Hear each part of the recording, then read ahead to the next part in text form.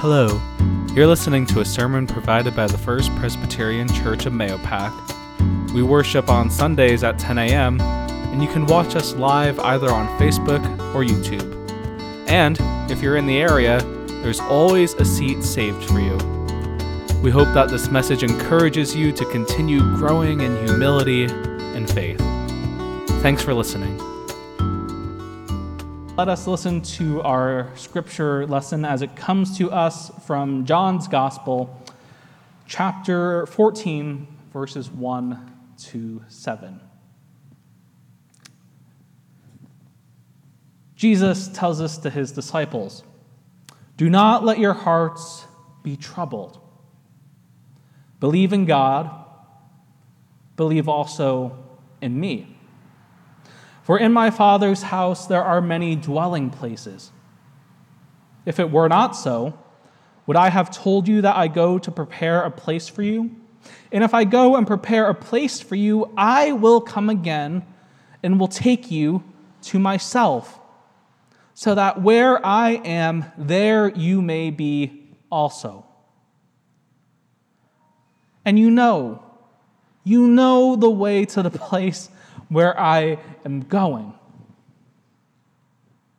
But Thomas, good old Thomas said to him, "Lord, we don't know where you're going. How can we know the way?" Jesus said to him, "I am the way, the truth, and the life. No one comes to the Father except through me. If you know me, you will know my Father also. From now on, you do know him and have seen him." Friends, this is the word of the Lord.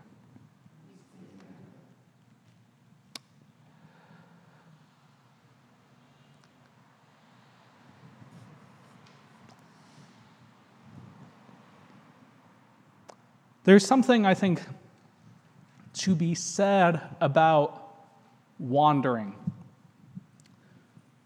To go out for a bit, to take a walk, a stroll, and not know where you're going.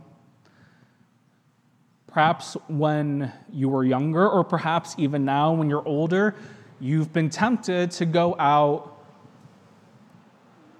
in a state of wanderlust. To just go where the wind or your heart takes you. That feeling of being elusive, that feeling of treading from one place to the next. As someone who likes to travel myself, I can certainly resonate with that feeling. Yet for myself, and I'm sure for any others of you out there who have had this desire to wander, at the end of the day, I think there is a time where our hearts do long for a place to rest. That at the end of the day, or at the end of our journey, we long for a place to call home.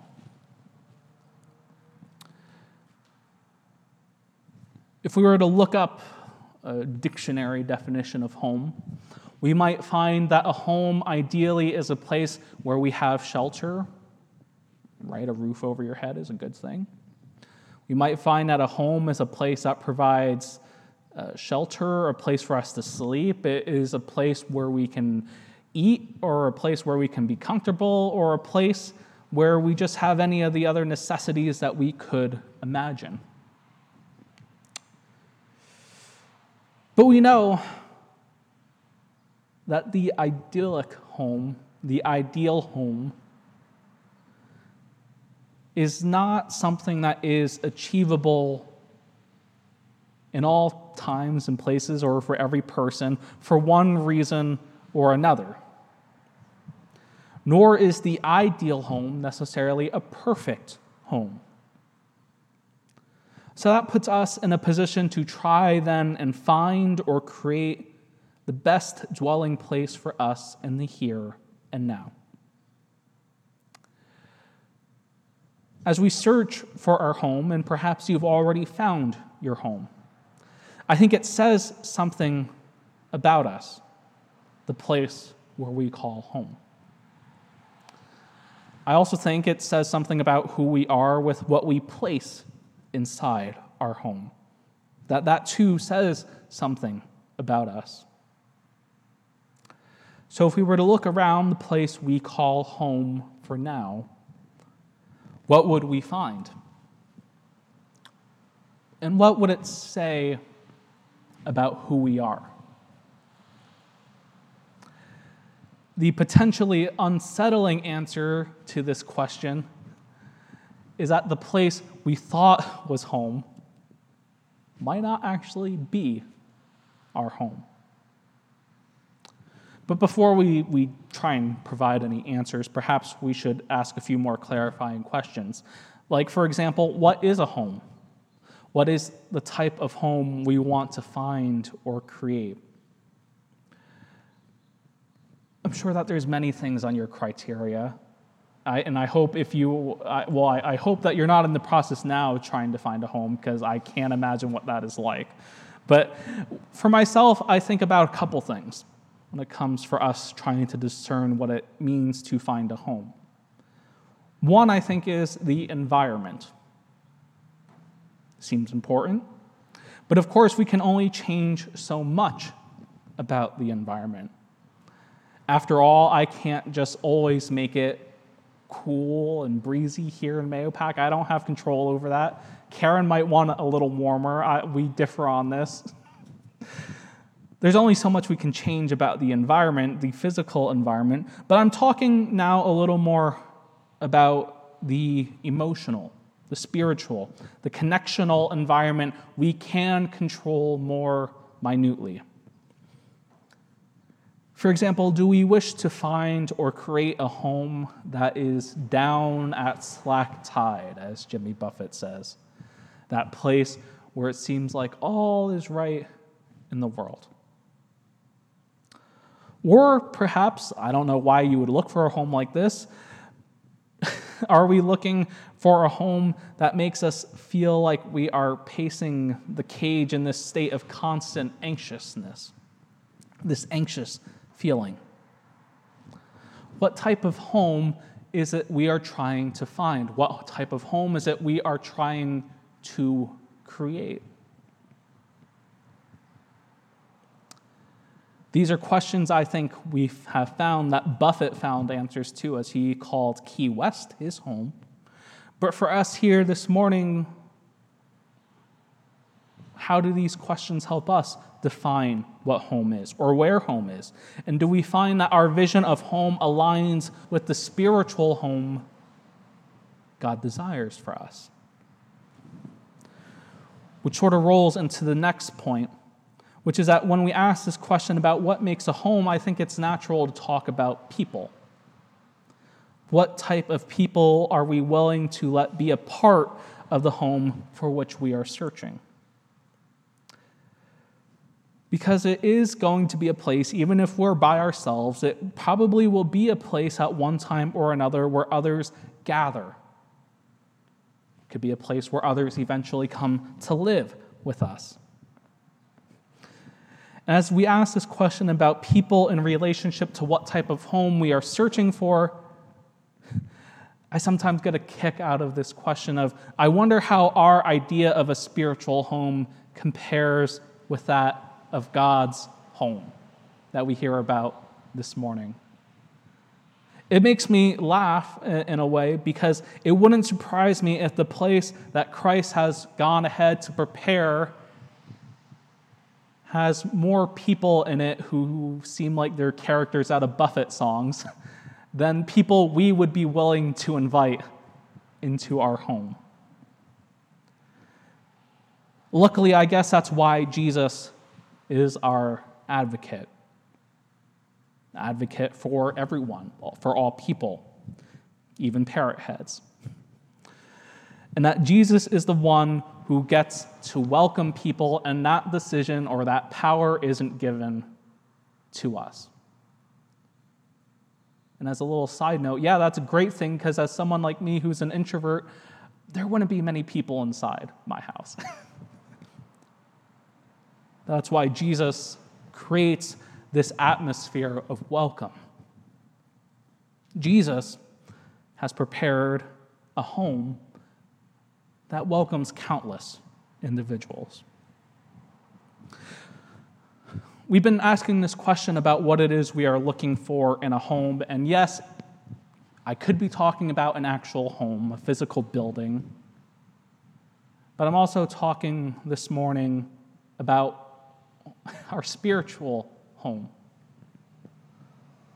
Where is it that we find we have a spiritual home? And how is it that our idea of a spiritual home aligns with that of what we hear this morning?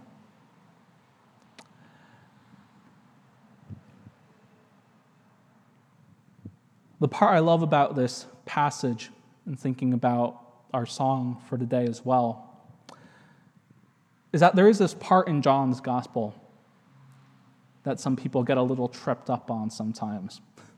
That line where Jesus says, "I am the way, the truth, and the life." Some people grapple with that. But here's how I think myself and other biblical scholars come to view this passage, which is that it's not Jesus necessarily setting up a barrier and saying, Jesus is this grand gatekeeper who, keeps the riffraff out. But instead, it's Jesus, and this is something Jesus often does, is Jesus turns this requirement, this question, and puts it back on us.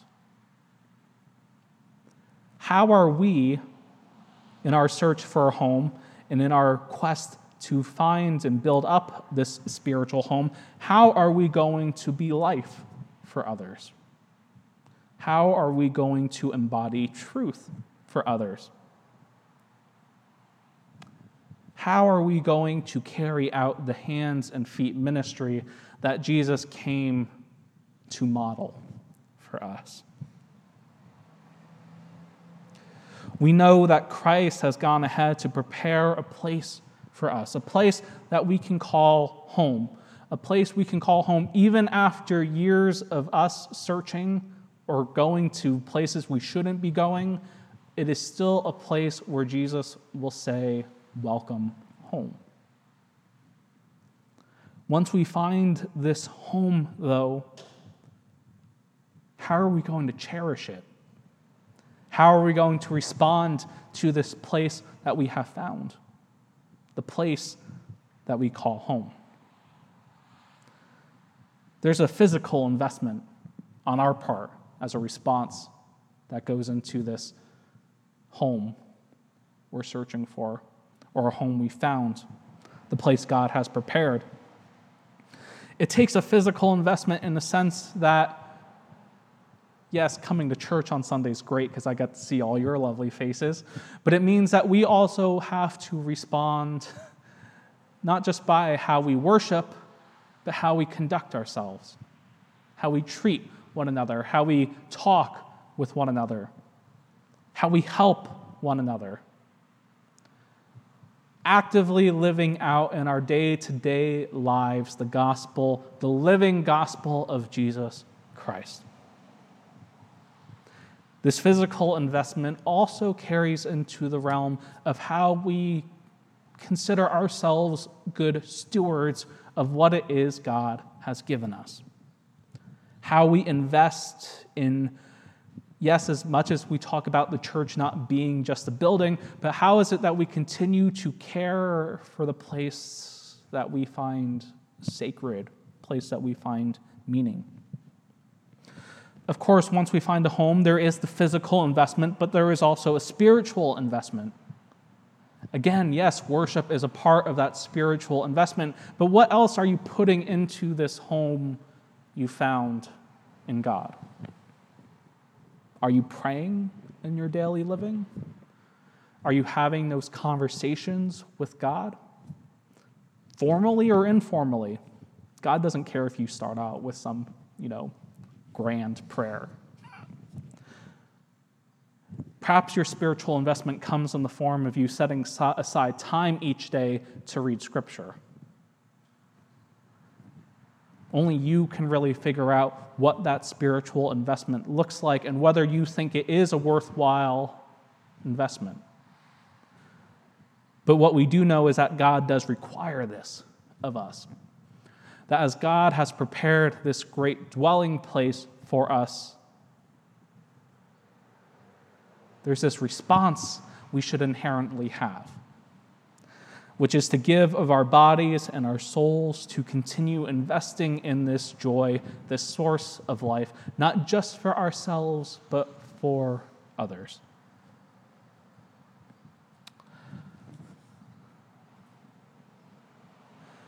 I think it's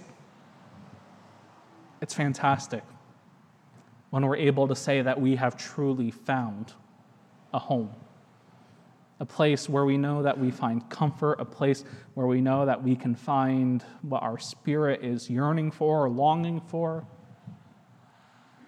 and it's something to cherish.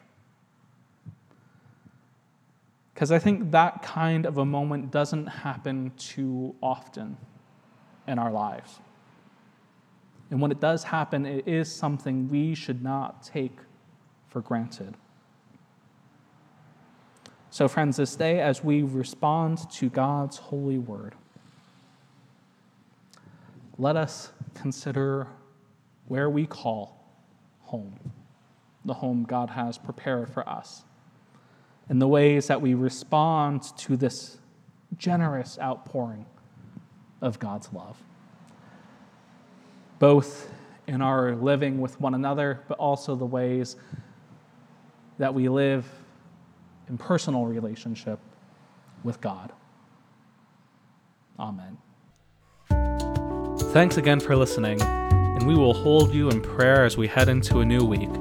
If you'd like to learn more about our church and ministry, or if you'd like to learn how you can support us, you can visit our website at mayopacchurch.org. Until next week, God bless.